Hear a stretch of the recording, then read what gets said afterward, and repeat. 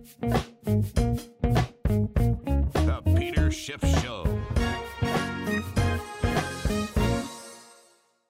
Today's podcast was recorded yesterday. If you want to listen to my podcasts commercial-free the day that I record them, go to shiffradio.com/premium. It only costs $5 a month. Let's get straight to the point. You want to grow your portfolio to deal with the rising cost of inflation, to pay off your debt or your mortgage, pretty much anything standing in the way of you and financial freedom, right? Well, with Yahoo Finance, you can get access to the news, data, and tools that you need in order to help you reach that financial freedom. And when it comes to your financial future, you think you've done it all. You've saved, you've researched, you've invested all that you can. And now you need to take those investments to the next level by using what every financial great uses. Yahoo Finance. For more than 25 years, Yahoo Finance has been the brand behind every great investor. They're the #1 finance destination, producing a holistic look at the financial news cycle, including breaking news, original perspectives, analyst ratings, independent research, customizable charts, and so much more. For comprehensive financial news and analysis, visit the brand behind every great investor, yahoofinance.com, the #1 financial destination. That's yahoofinance.com.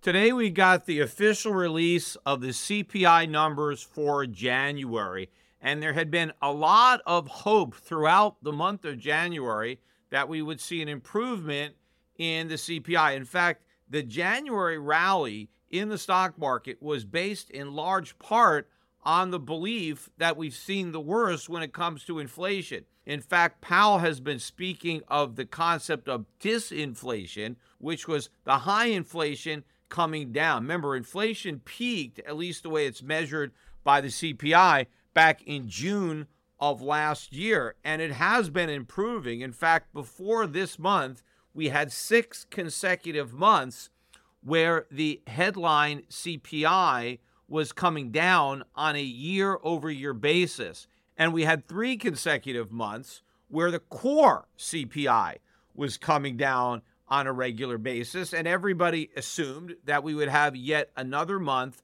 of both declining core and headline year-over-year CPI. And the idea that investors have is that if inflation is coming down, then the Fed can stop fighting it. In fact, if inflation comes down more, maybe the Fed could back off. Maybe the Fed could start cutting interest rates later in the year once it's clear that the war against inflation is over and the Fed won. So investors were looking for confirmation of this theory with today's numbers. And you know what? They didn't get it. Yes, we did get a decline in the year-over-year numbers, but a small line than the markets had anticipated. The headline CPI for January was up by 0.5, and that was 1/10 hotter than the 0.4 that had been expected. Also, the prior month, December, which was originally reported at down 0.1, that was revised to up 0.1. So those two numbers being higher than expected were problematic for the expectation of a 6.2% rise in the year-over-year CPI. That ended up being 6.4. Now, sequentially, it was below the 6.5 for December, so that was the 7th month in a row where year-over-year headline CPI declined, but it barely declined. It only declined by 1/10. And this may, in fact, be the trough of that so-called disinflation, because maybe in the month of February, we're going to print a number north of 6.4, which may mean that we've turned the corner and the transitory period of disinflation is over, and we're going to start printing consecutively higher headline CPI numbers. The same might be true for the core. You take out food and energy. The expectation was for up 0.3. We got up 0.4. And in fact, the December number, which was initially reported at up 0.3, that was also revised to up 0.4. So both of those months slightly hotter than expected. And the year-over-year increase in the core came out at 5.6, once again, slightly above the 5.5% that had been expected. Yes, it was below the 5.7% for December, but barely below. And again, maybe February's number is going to print north of 5.6, again, indicating that the trend of improving CPI may have come to an end, and now we're going to start to see the numbers getting worse. In fact, when I was watching this report on CNBC, they started talking about a new concept called the super core. And I really hadn't paid any attention to this. I'm not really sure when they invented it, but the super core is supposed to focus in on services. So you take the normal core, which excludes food and energy, and then you take out shelter to get that super core. So in other words, they want to try to measure inflation without the three most important parts: food, energy, and shelter. Once you take those out, there's really not that much left. Apparently, that's what they want to focus on now. First of all, even when they were focusing on shelter, the number was wrong because they weren't using actual shelter. I've talked about that a lot on the podcast. They're not using actual rents. They're not using actual real estate prices. They use owner's equivalent rent, which only captures a fraction of what's actually happening with shelter. But now they don't even want to count that. They want to just look at the numbers excluding shelter, energy, and food. And there you had a rise of just 0.2, and the year-over-year rise was 4. So that supposedly is some kind of consolation. Maybe Fed governors can sleep a little sounder at night, knowing that if you strip out food, energy, and shelter, that year-over-year inflation is only up 4%. 4% is still a big number. It's still double the Fed's 2% target, and that's after you take out everything that's important. And by the way, the whole idea of looking at year-over-year core makes no sense whatsoever. It makes even less sense when you're going to strip out rents and other shelter costs. But supposedly, the reason they started focusing on the core was that food and energy are considered to be volatile. And so when you're looking at the inflation numbers on a monthly basis, you want to pay more attention to the core than the headline number because there could be a lot of noise. Energy or food prices could be up big one month, down big the next month. And so you don't want to look at this volatile series that can be all over the place month to month. You want to focus on more stable prices. So you look at the core. But when you start looking at inflation numbers year over year, that's when looking at the core means nothing. You're just trying to minimize inflation's impact by ignoring food and energy. Because even if food and energy prices are more volatile than other prices, that's on a monthly basis. On a yearly basis, you've already smoothed out that monthly volatility. So if you see a big increase in food and energy prices happening yearly and maybe many years in a row, you can't just dismiss that and say, well, we're not going to focus on that. We're going to toss it out and we're going to just look at the core. That's because when you have annual increases in food and energy, that's not noise. That's a trend. When food and energy prices and now shelter prices are really going up, it's possible that that can help push down the price of other things, because when you spend more money on those necessities, you have less money left over to buy the luxuries. And so those prices may come down, but the overall price level is going up because of food, energy, and shelter. So you can't ignore that and say, well, if we take out all this stuff, the price of these other things isn't rising that much. Well, number one of the reasons is because people are spending so much money on food, energy, and now shelter, they don't have enough money left over for that other stuff. So they're still spending a lot more. They're just spending it on stuff that used to be a lot less expensive. But now, because inflation made that other stuff so expensive, you've got to cut back in other areas. Now, of course, eventually the areas where consumers are cutting back, those prices are going to go up too. Because once a lot of the excess inventory is cleared out, then the businesses are going to react with lower supply, and then the prices are going to go up. So what you might see is that a big increase in food and energy and shelter prices may cause other prices to fall initially. Those declines are likely to be short-lived. And that's what we're focusing on now. We're trying to say, hey, let's not count food and energy, even though we're looking at it on a year-over-year basis. Now, of course, we did get a little help on the headline number because we got a big pullback in oil prices and other commodities. But part of that was due to the Biden administration's decision to sell oil from the Strategic Petroleum Reserve. Now, that is not normal market forces. That is extra supply that normally wouldn't have been on the market, and it was only there because we decided to open up these spigots and deplete our strategic reserve, which in January of 2022 was better than 600 million barrels. As of today, it's down to 370 million barrels. That's almost a 40% reduction in those reserves in just over a year. And for a while, the Biden administration was talking about buying back some of the oil that it has sold and replenishing those depleted reserves. Yesterday, the Biden administration announced that they were going to release another 26 million barrels on top of what they've already released. Now, why are they doing that? Well, because oil prices were back above $80 a barrel, and it looked like they were headed higher. And so the Biden administration decided, nope, we better sell some more reserves. They can only play this game for so long because at some point they will completely exhaust the reserves if they're willing to take it that far to the point where we have no strategic reserves at all. Because if we get that far, obviously, oil prices can go way up. And what happens if we decide we need to have some strategic reserves and we have to start buying them after we've taken the tank down to empty?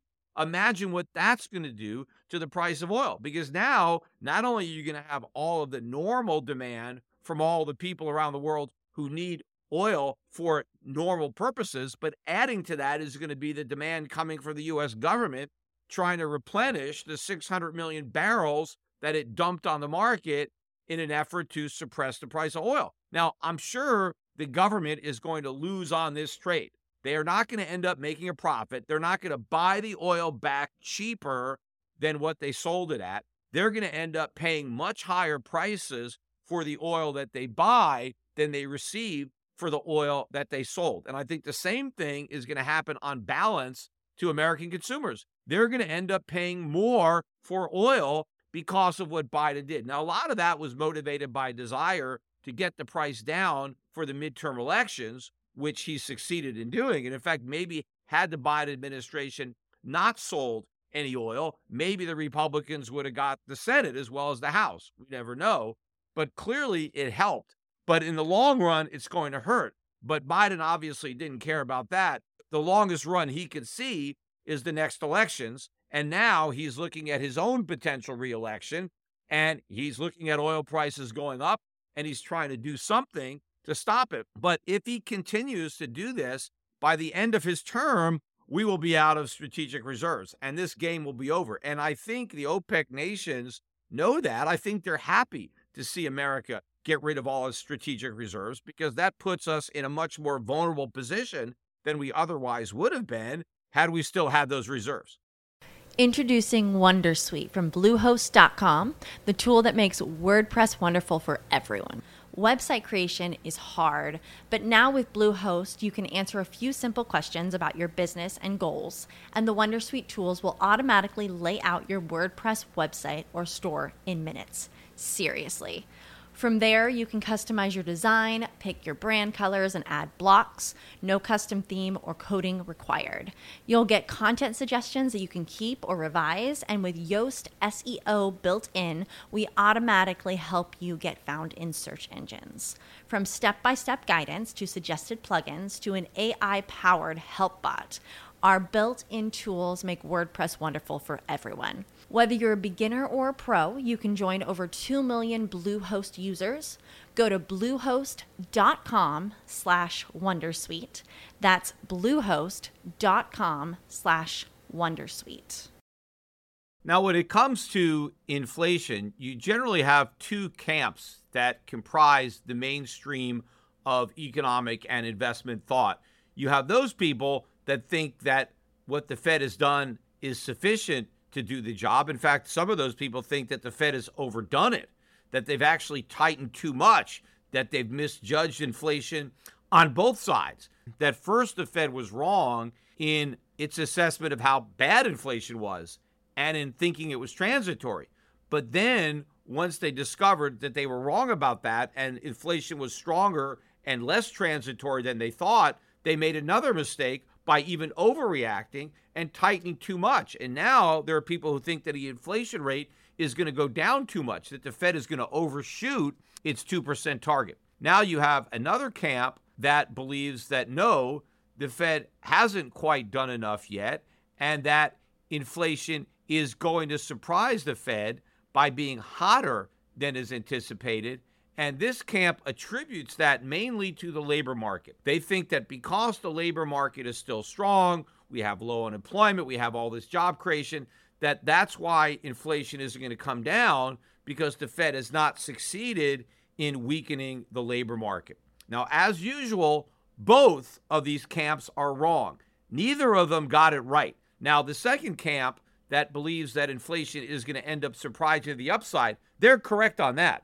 They're just correct for the wrong reason, and they're also underestimating just how much to the upside it's going to surprise everybody. But let me go back and talk about the first camp first, because they have no idea what they're talking about. Right? These are the guys that think that the war is over and that the Fed has not only won, but it's done too much.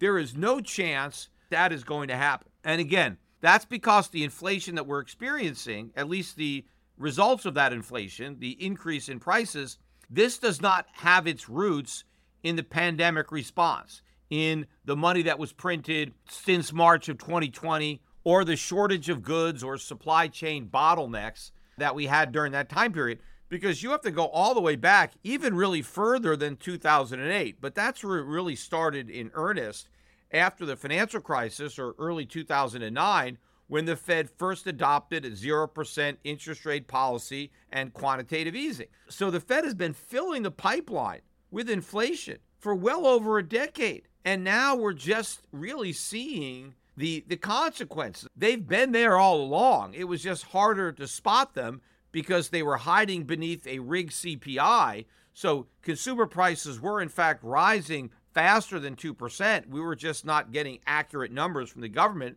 But also a lot of that inflation was hiding in plain sight in assets, in stock prices, in real estate prices, in bond prices, in the price of cryptocurrencies, and all sorts of other collectibles. It's just that nobody cared when they thought inflation was making them richer.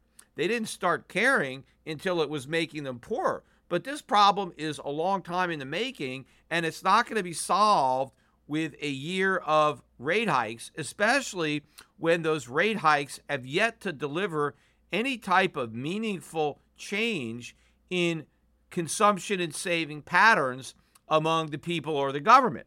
People are still spending all of their paychecks and then some. The savings have been depleted, credit card debt is record high, and what about the government? We just passed the budget-busting continuous resolution on spending. That is an inflationary policy basically by design. And though the Federal Reserve has tightened policy, it still hasn't moved the Fed funds rate above the inflation rate. And in fact, the rate that Americans get on their savings, those rates have barely increased at the bank. No American could put money in the bank and earn a yield that exceeds even the official inflation rate, let alone the actual inflation rate. And remember, in order to really bend the inflation curve, we have to bend both the consumption curve and the savings curve. So by raising interest rates, the Fed can bring about less demand and more supply. Those are the forces that are going to bring prices down. But the Fed has not achieved that because it has not raised interest rates nearly enough for policy to be restricted. Now, everybody keeps saying, oh, no, we need to throw people out of work, right? That is the second camp, the camp that thinks that the Fed is not going to succeed in its inflation fight because it hasn't succeeded in creating enough unemployment. They're looking for higher unemployment to reduce demand. But that's not the way to reduce demand. You don't want to put people out of work. They need to be productively employed and producing goods and services. What we want them to do is not stop working, but stop spending. Now, clearly, they're not going to stop spending completely, but they have to cut back on their spending significantly so that they can increase their savings. And let's say that 100% of the people who were employed decide to cut back on their spending by 10%. They haven't cut back on their earning or their work. they're just spending 10% less of their income. Well, isn't that the same thing? Is 10% people losing their jobs completely? In fact, it's obviously much better than that because everybody is still working.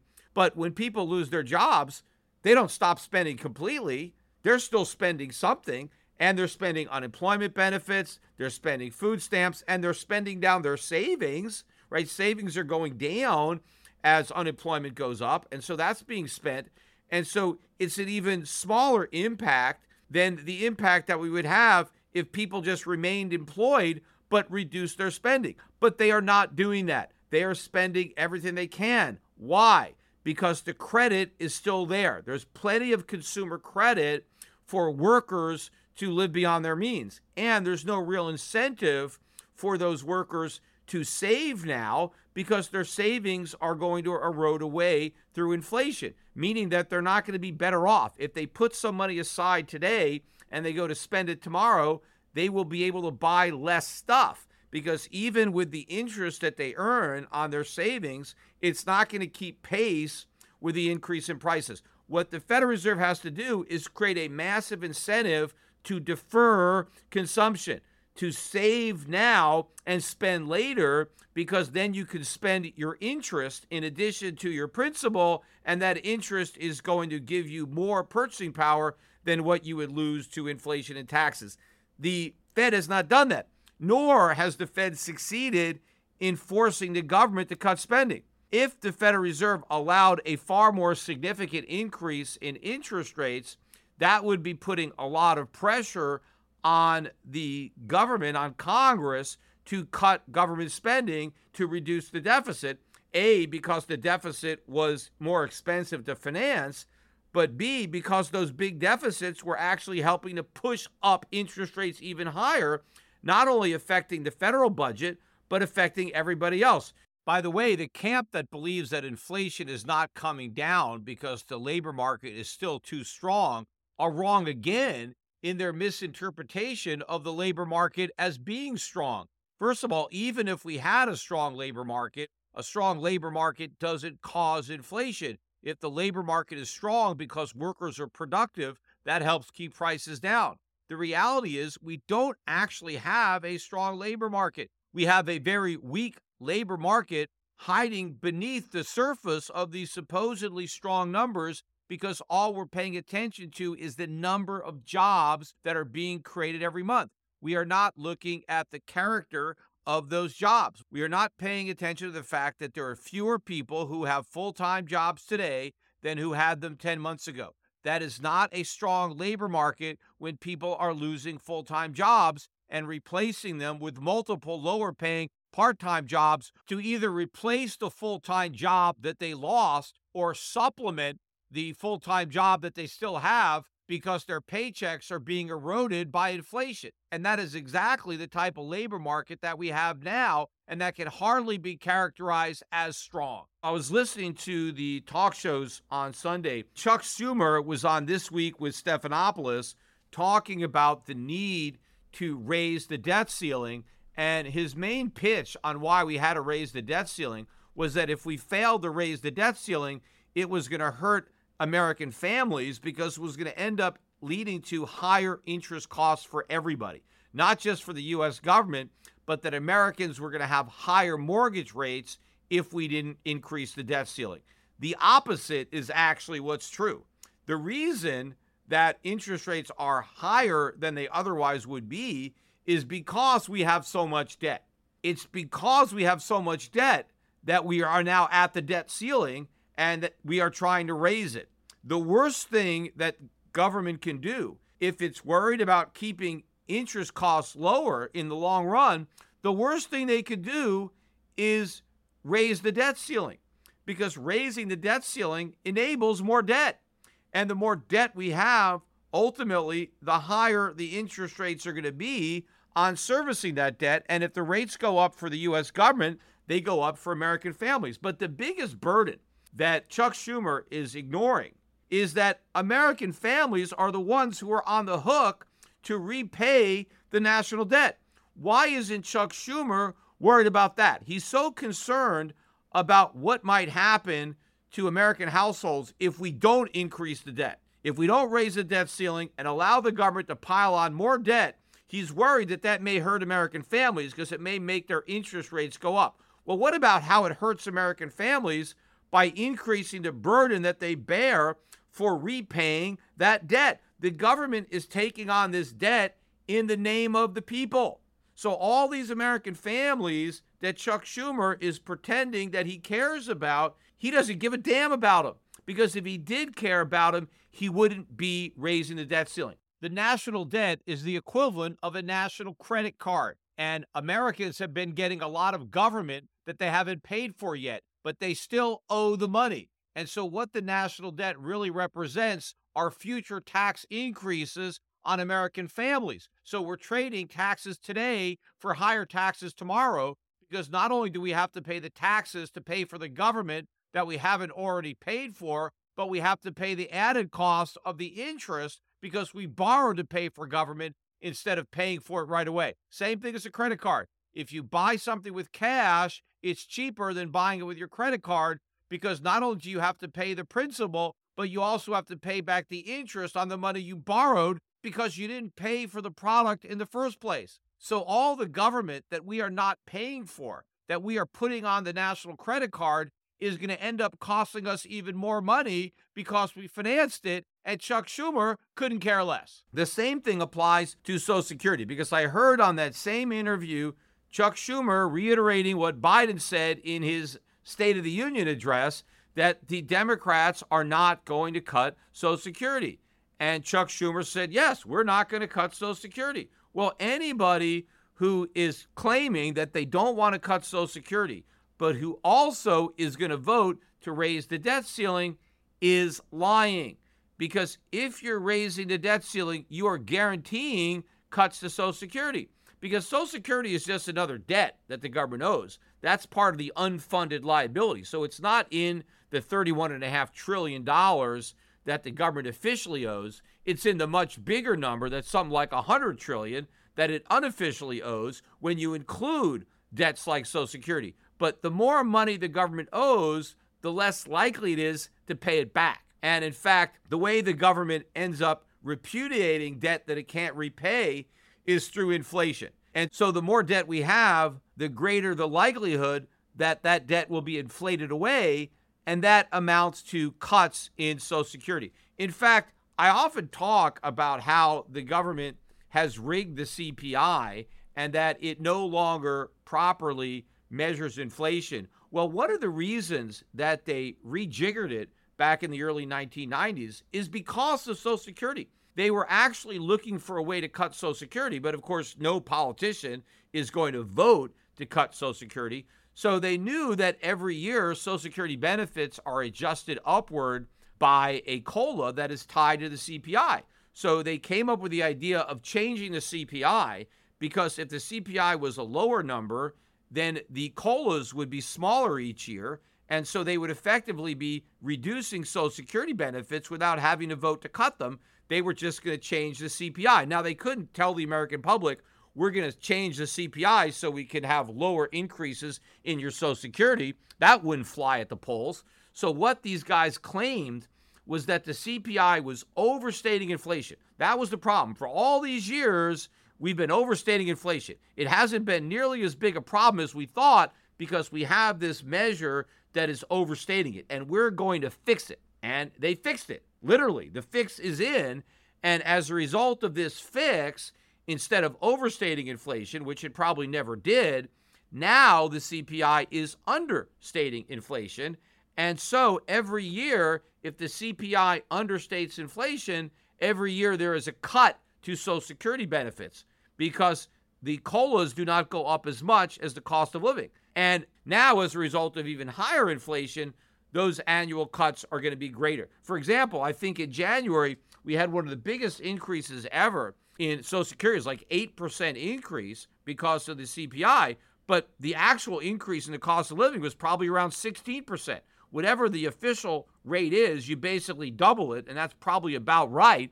And that is a huge cut to Social Security benefits, despite the fact that we increased them. Now, of course, Congress refuses to actually do anything about the Social Security problem to try to preserve it for people who really need it and phase it out for people who don't, because the cuts to Social Security were the same whether you're Warren Buffett or Warren Buffett's retired housekeeper. You're treated the same. Everybody got the same 8% increase in their benefits, so everybody had the same 8% real reduction in the real value of those benefits. What we need is real entitlement reform so people like Warren Buffett don't get any Social Security at all. That is the only way that you're going to preserve any semblance of this Ponzi scheme for the people who unfortunately really depend on it. And the reason they depend on it was because government created this dependency. What we need to do for younger people is completely get them out of this Ponzi system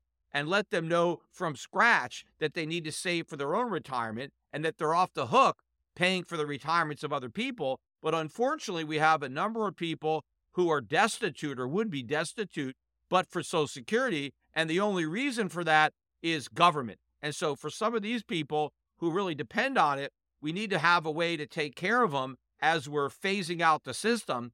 But we have to recognize that what people are receiving when they get a Social Security benefit is no different than a welfare check, because it doesn't matter what they believe they paid in. Nobody paid into anything any more than people who gave money to Bernie Madoff were entitled to their returns.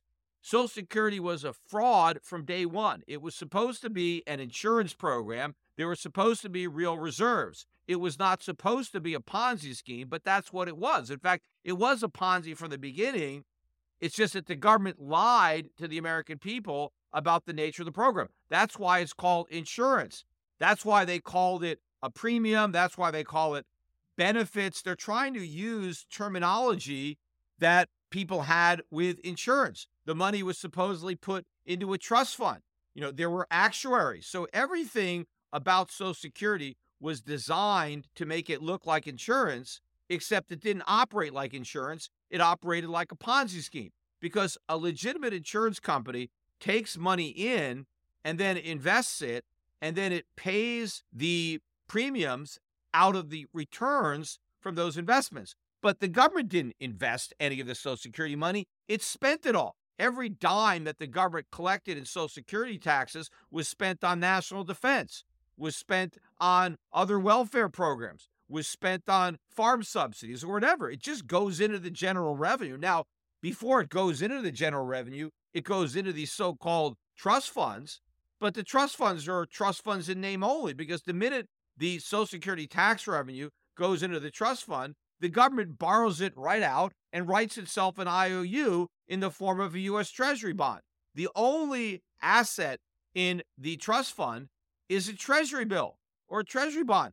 But that's not an asset to the government, because it's a simultaneous liability. It cancels itself out. It's nothing. Now, had the U.S. government invested the money collected in Social Security taxes in German government bonds or Swiss government bonds or Australian government bonds, then it would be a real asset. Had it invested that money in corporate bonds, had it invested it in the stock market or something like that, then there would be a real reserve there out of which to pay claims to retirees. But none of it was actually invested. All the money was spent, except the government put a phony IOU in a make-believe trust fund.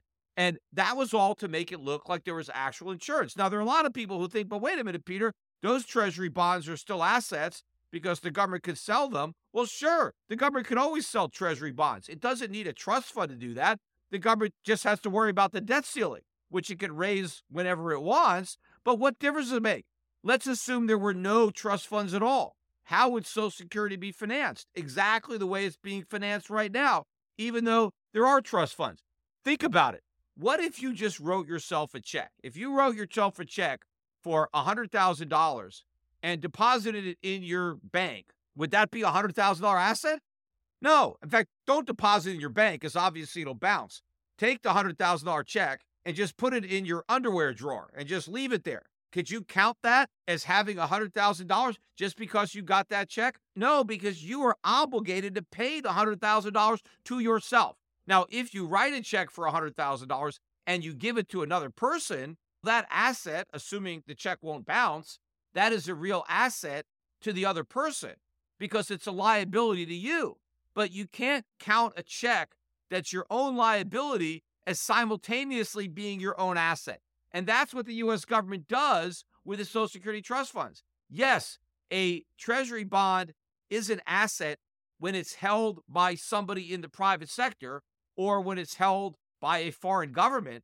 But when a treasury bond is held by the U.S. government, it ceases to be an asset. It cancels itself out because it's also its liability. And so it's nothing. And so the government has no reserves out of which to pay any Social Security benefits. So where does the money come from to pay Social Security benefits? It comes from the people who are currently paying taxes. Some of the tax revenues are Social Security, but the rest is from income tax and other taxes, because as of now, the government doesn't even collect enough money from the people who are working to pay the people who are collecting. So the Ponzi scheme is already falling apart. This intergenerational chain letter is running out of chain. For many years, there was a surplus where the government collected more in taxes than it paid out. And so that's how they built up these phony trust funds. But now the phony trust funds are being depleted because in reality, the government doesn't collect enough. You have this decline in labor force participation,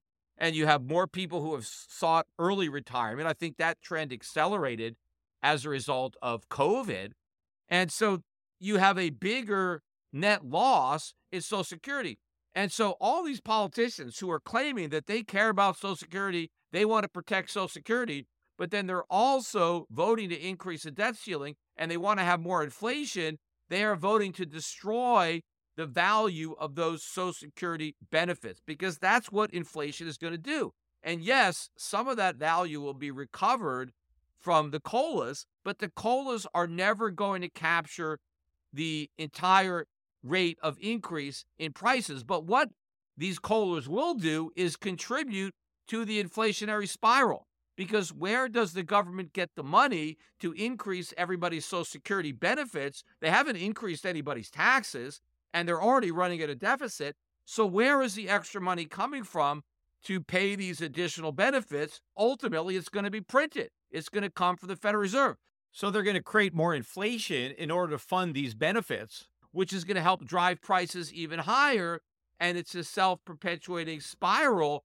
But retirees and everybody else, for that matter, are going to fall further and further behind. In conclusion, turning to the financial markets, they seem to take these numbers in stride. Although there was some intraday volatility, the market was swinging up and down. But by the time they rang the closing bell, the Dow Jones was off a little over 150 points, which was just under 0.5%. The S&P 500 was basically flat. And the NASDAQ was actually up about 0.5%. So tech stocks really shrugging off the bad news. Bond prices slipped a bit. Yields edged higher. The U.S. dollar was lower across the board, although only marginally so. And gold rallied about $1. Although there was a lot of noise intraday, gold was up over $10, down over $10, but finished relatively unchanged. But I think investors are still being much too complacent in their willingness to challenge the optimistic narrative on declining inflation. I think we're going to need to see some more data that disappoints on inflation before we see more serious reactions to that data in the market. But the real key is going to be how gold and the dollar react to hotter than expected inflation. Are we finally going to see investors figuring out that higher inflation is bad for the dollar and good for gold? Because right now, they're not focusing on the reality of higher inflation, but on the Fed's fight and the fact that it may have to raise interest rates more and leave them higher for longer to succeed in returning inflation to 2%. But once investors realize that all the bad news means that inflation's not going to go back to 2% and the Fed's going to fail in its mission, that's when the dollar tanks and gold and silver prices really take off.